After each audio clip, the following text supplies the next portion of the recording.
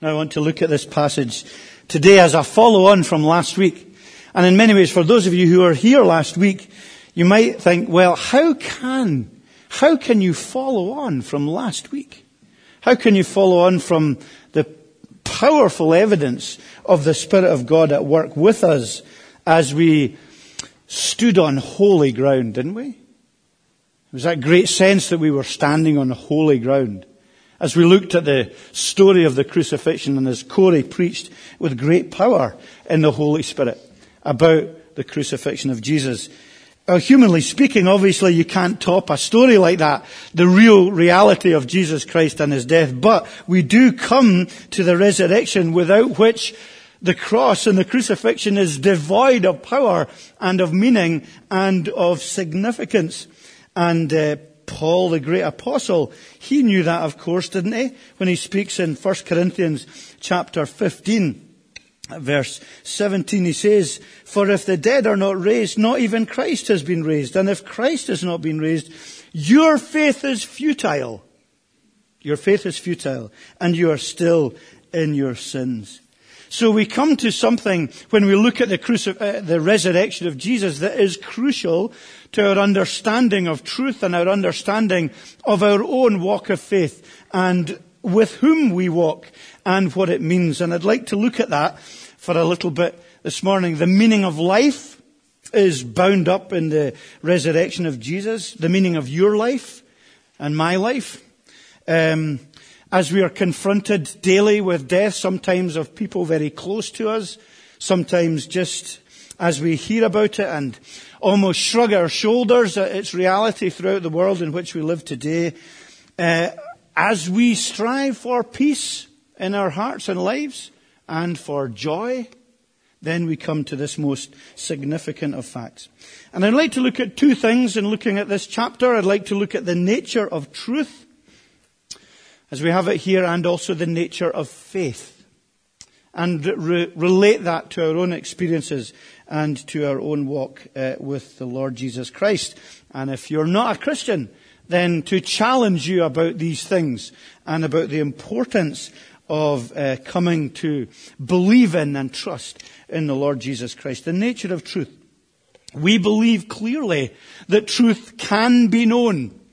That truth just isn't something out there that is unattainable and isn't fixed and isn't sure.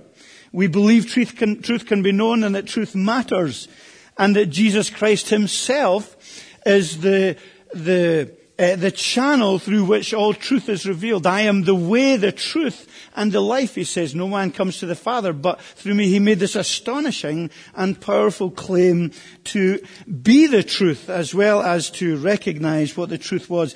And with that context, in that context, I want to remind us of the historicity of this account of the resurrection. Some people shrug their shoulders in broadly Christian circles and will say, well, it doesn't matter if Jesus actually rose from the dead. It's symbolic. No, it's not. It is historical, and it is supremely significant and important that we recognize it, not just as a symbol of something that I've never quite grasped what it could be a symbol of if it wasn't real, but that it is a real historical account. We have 4 accounts of the resurrection, and they're conflicting. They don't all say the same things. And some people have taken that to expose the folly and the contradiction of the gospel, that the gospel can't possibly be true. There's one angel sometimes, there's 2 angels, there's one lady, there's 2 or 3 ladies, there's different accounts. But that, to me, and clearly as we see the nature of truth, then as 4 different gospel writers narrate a historical truth from 4 different avenues and angles and from 4 different directions, they will highlight and pick out certain things. And that will add to the authenticity rather than take away from it. We will see clearly here in a moment that John focuses very much a cameo on Mary. He doesn't say that she's the only woman there, but he's focusing on her for a specific reason. It is clearly written as narrative and not as myth. It is written historically. The significance of eyewitnesses to the resurrection of Jesus is central to the New Testament and to the New Testament account. The fact that Mary and the women were, as we've said before here, the first witnesses to the resurrection, gives it that sense of authenticity, because in making that kind of truth up, at that time you wouldn't have chosen women to be the authentic, genuine witnesses, because their word was not taken as law in a law court. Interestingly, the race to the tomb between Peter and the beloved disciple. People say, well, there must be great significance in that race. Who won? Who came first? Why did they run so fast? Why didn't one of them go in? Don't think there's any great spiritual, symbolic significance about the race. It's just recording what happened. Two lads running to the tomb. One was faster than the other. And it's just recorded as fact. It happened. It's there. The folded clothes that we have, again significant as a historical fact, belying the rumor of a robbery of Jesus Christ from the tomb, that they ripped his body away and took it. Either grave robbers or indeed the disciples themselves. It wasn't a scene of chaos. It was a scene of perfect order. A scene of complete control. The fact of there being historically no body ever found is again hugely significant, because the enemies of Jesus Christ in the early days of the gospel and the church, when they heard these unschooled, uneducated men speaking in power about the resurrection of Jesus, would have done nothing, would have loved nothing more than to produce a dead body to say, here he is, this Savior that you say has risen. The enemies of Christ would have done all that they could to search out and find this apparent hidden body that was resurrected. The guards, the search, the transformed lives, all speak of a historically sound and strong account of the resurrection of Jesus. And we know from Scripture, from the truth of Scripture, that this was the divine plan. We sung about that in Psalm 18. We hear about it in Psalm 16, about in almost shadowy terms, the reality of a resurrection. From Genesis 3, the great protangelium of Genesis 3, where the seed of the woman would crush the head of the serpent, and all the Old Testament teaching, and all the hope of the Old Testament, and all the promise moving forward towards this great truth. And Jesus himself spoke of it clearly, even though the disciples didn't interpret or understand or take in what he was saying. Matthew 16, verse 21. From that time, Jesus began to show his disciples that he must go to Jerusalem and suffer many things from the elders and chief priests and scribes and be killed, and on the third day be raised again. He spoke about it in the upper room. The nature of truth, Jesus Christ. We said it as we introduced our worship tonight, this morning. He is risen. Jesus Christ is risen from the dead. The most significant and stupendous fact of history. The most unique fact of history. The author of life that could not be held in death. Who chose to die, but who was empowered to be resurrected from the dead on the third day, as he claimed victory and as he made sense of everything that had happened on the cross in our place. Marvelous power of Jesus Christ, the power of his great love for his people, that all who will put their trust in him will live even though they die. The resurrection of Jesus Christ. That great reality for us is that we are powerless in the face of death, aren't we? In the face of aging. And I know a lot of you are very young here, probably don't think too much about it. But it is one amazing area in life where we are utterly and completely powerless. And yet we have here Jesus Christ, who encourages us to put our trust in him so that his power and his life becomes ours. Death for us, if we will allow it, is a megaphone that speaks to us in our weakness and in our vulnerability and in our spiritual poverty about his riches and about his love and about his grace and about his power. Jesus Christ is alive. Jesus Christ has authority over you today because of this great fact. Jesus is relevant to you today because of this great fact, even though you may feel he isn't. Jesus' grace is sufficient for you today, and his power is what you need. So we have the nature of truth revealed in the historicity of the resurrection of Jesus, that we maintain that. Let's not drift into some kind of meaningless symbolism and distrust of the Word of God that is given to us to reveal timeless truth of the person of Jesus Christ. But we do also see here something of the nature of faith.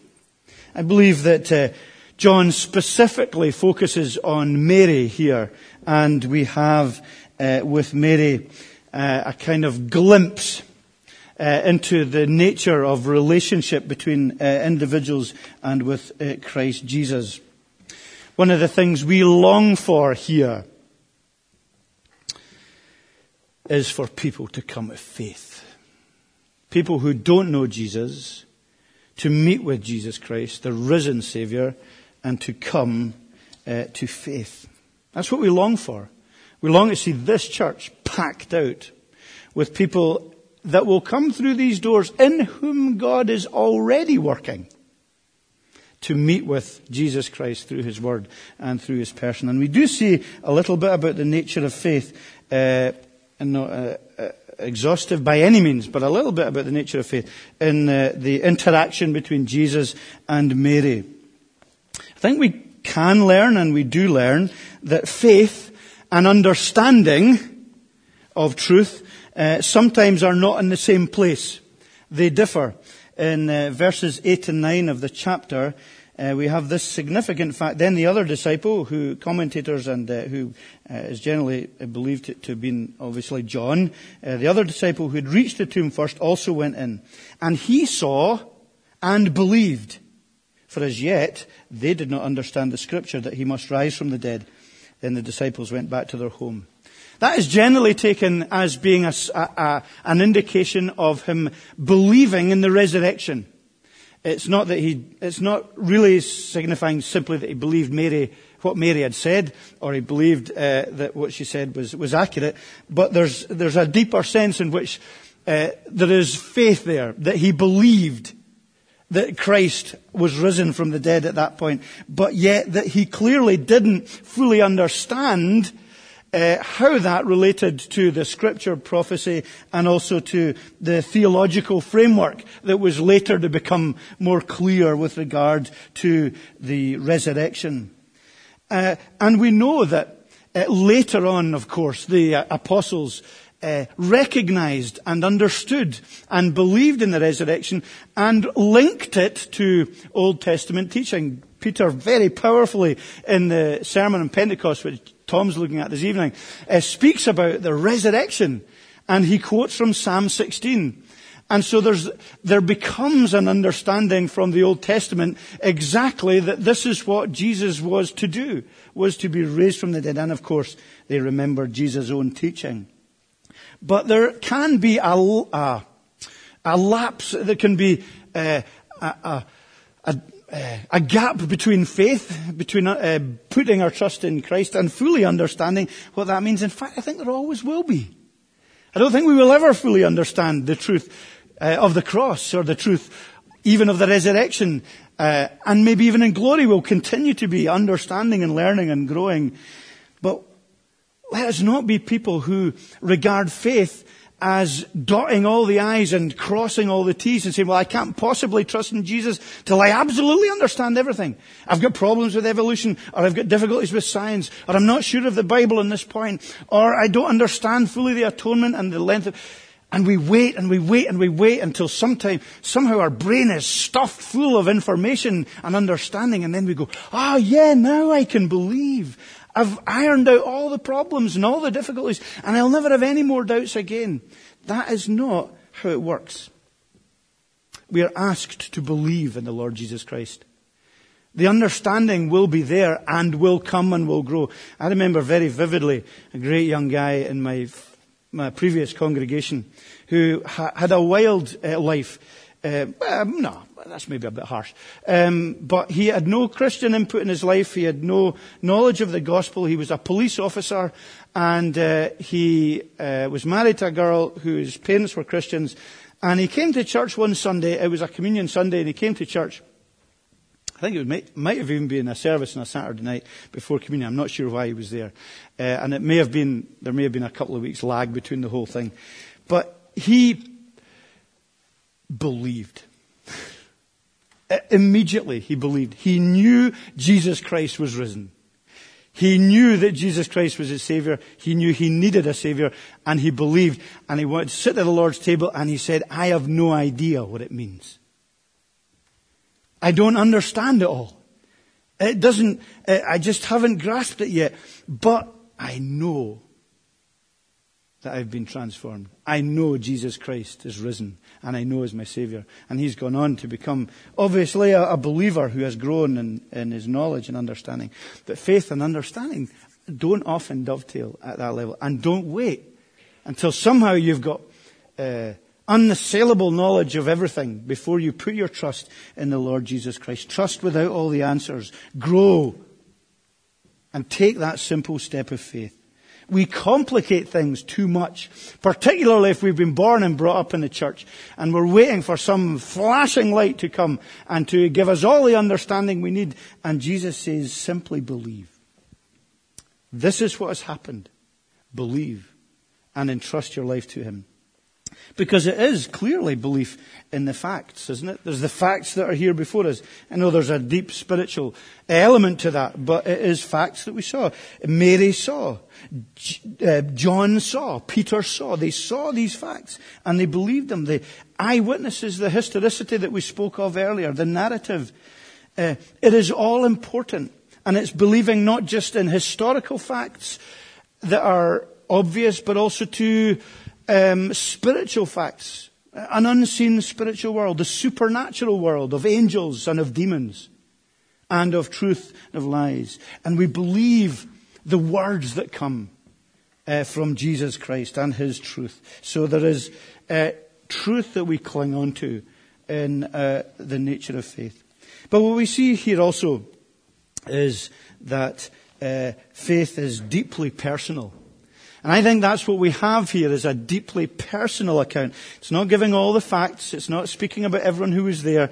There is, for those of you who like football, sorry, it's another football illustration. I don't know if you even get it now, but on Sky TV, which of course we actually do have, we didn't used to, football, it used to have player cams where you could press a red button and it would just focus on one player in a game.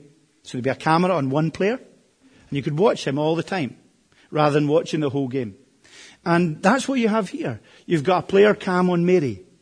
You've got Mary being focused on at the expense of everything else, because John is wanting to reveal the interaction between her and between Jesus. Deeply personal. This is Mary who herself was healed from demon possession. Mary Magdalene. Loyal to Jesus to the end. In the upper room at the cross.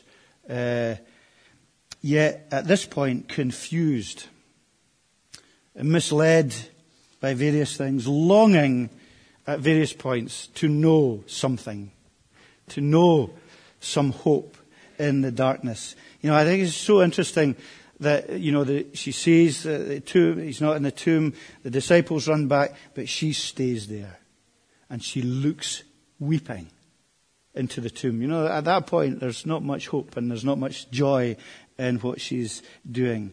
And then we have the question. She meets with the angels. It's almost a shrug of the shoulders. She doesn't seem too fazed by the reality of these angelic beings. Maybe her past and her past in demonic possession would have given her that insight into that unseen world. They say, why are you weeping? Why are you crying? And then, of course, she hears the same question second time from the gardener, as she presumes. Who are you looking for? He says. And then he speaks her name, Mary. And, of course, she at that point recognizes who Jesus is. So it's a great, really deeply personal interaction between Jesus and Mary at this point. And it does remind us of a couple of things. It reminds us of the importance of seeking for God in our lives. Who is it? Jesus, the gardener. The gardener? Is that significant? What Corey was saying last week about the garden and the garden tomb. The great creator God, the gardener. Jesus says, who is it you're looking for? Mary, you're looking for the wrong guy. You're weeping, you're mourning for someone that you think's dead. That's been taken, been stolen. They've taken him away. Who's she speaking about? Probably the leaders, the officials, the religious people of the day. But she's looking for the right person in the wrong way. Mary. And she recognizes who he is. But there's that longing and seeking. And sometimes it can be that we are seeking and looking, but we're looking for the wrong God. And we're looking for someone who is an idol. We're looking for a Santa Claus figure. Or we're looking for someone who will give us in this life unbridled riches and joy and happiness and wealth and a nice partner and a great house and a good job and all the things that we might think we want from a Savior.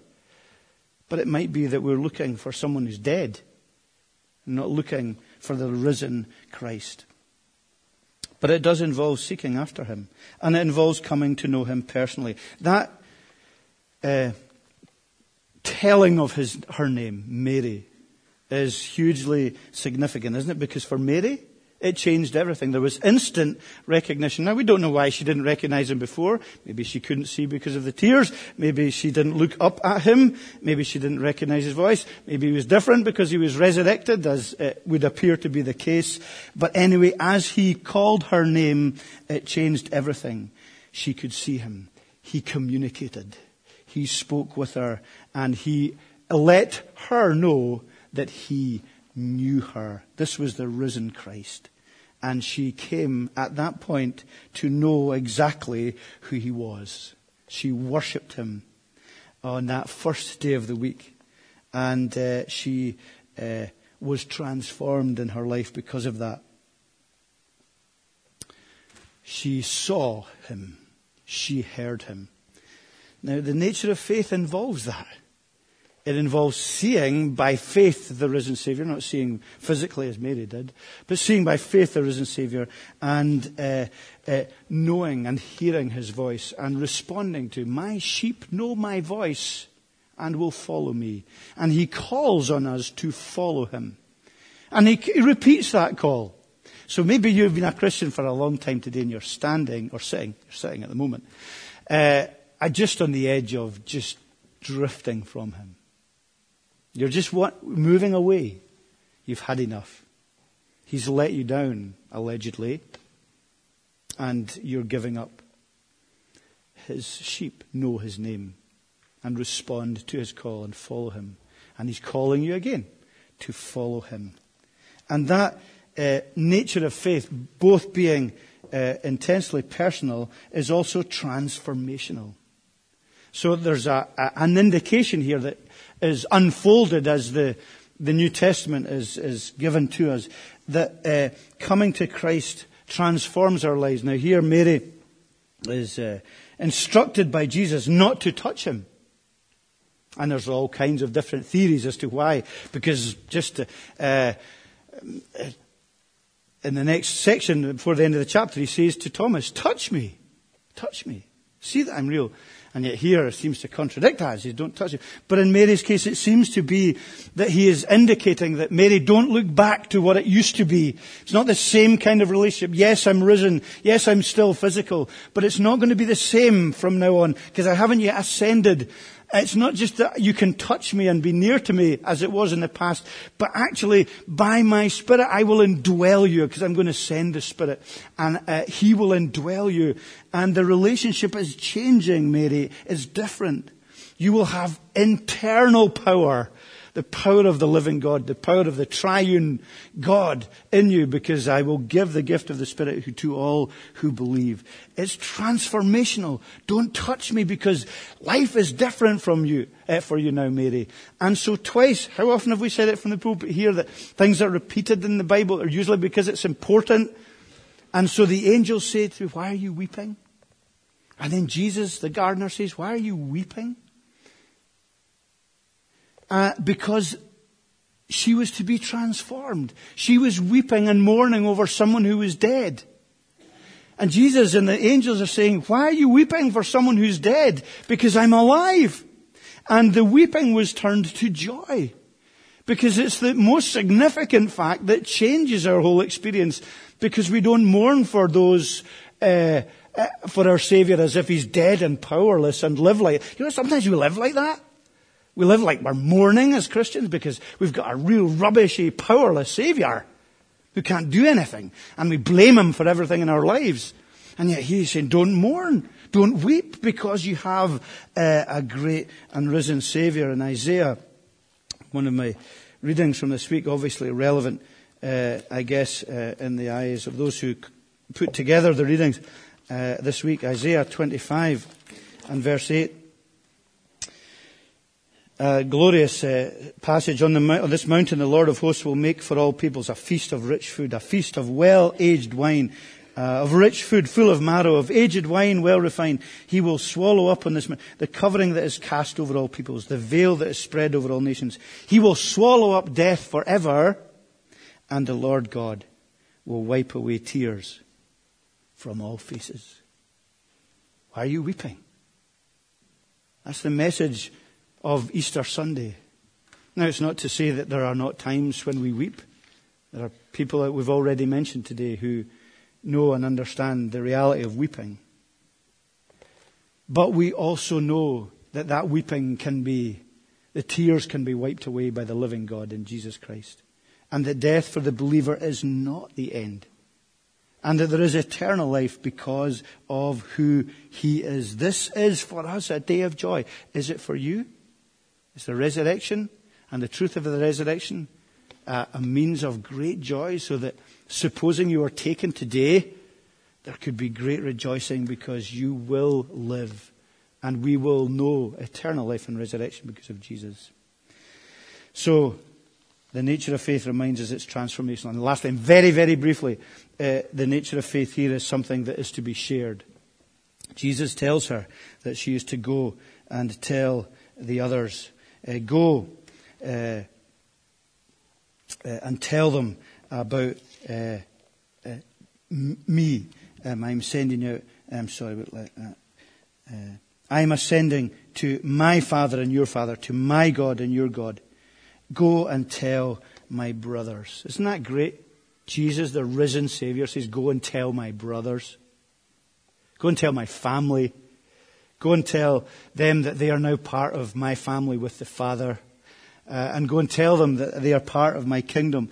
And believers, this is Mary going to other believers at a very early typical stage in their Christian lives, and he's given them encouragement at this point. Man alive, do we need encouragement? Do we need encouragement day to day? And for one another to go and share that truth of Jesus Christ and the risen Savior, that we are part of something great, that we are part of something eternal, that we are part of Jesus' family, that Christ intercedes for us, that He is risen to be with the Father, and we share in His promises. It's a great thing. And sometimes we're just flat and defeated when we're away. We're kind of stuck in an upper room, as these disciples ended up being, for fear of the Jews, afraid and timid.